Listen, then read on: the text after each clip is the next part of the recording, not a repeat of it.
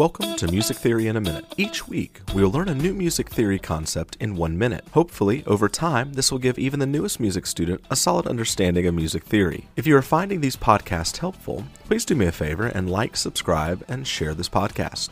Thank you so much. Let's get started.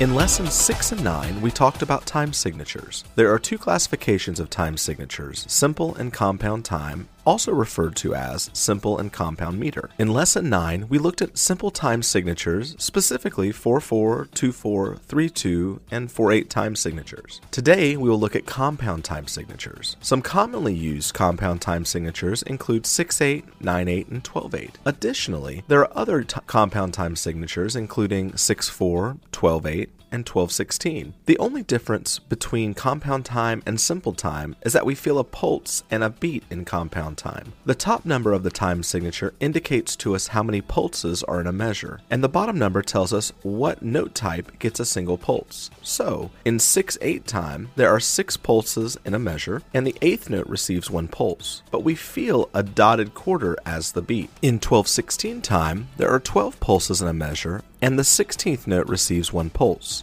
but we feel a dotted 8th as the beat. There is a link in the episode description with an image showing different compound time examples, and those are compound time signatures, and this is your music theory in a minute.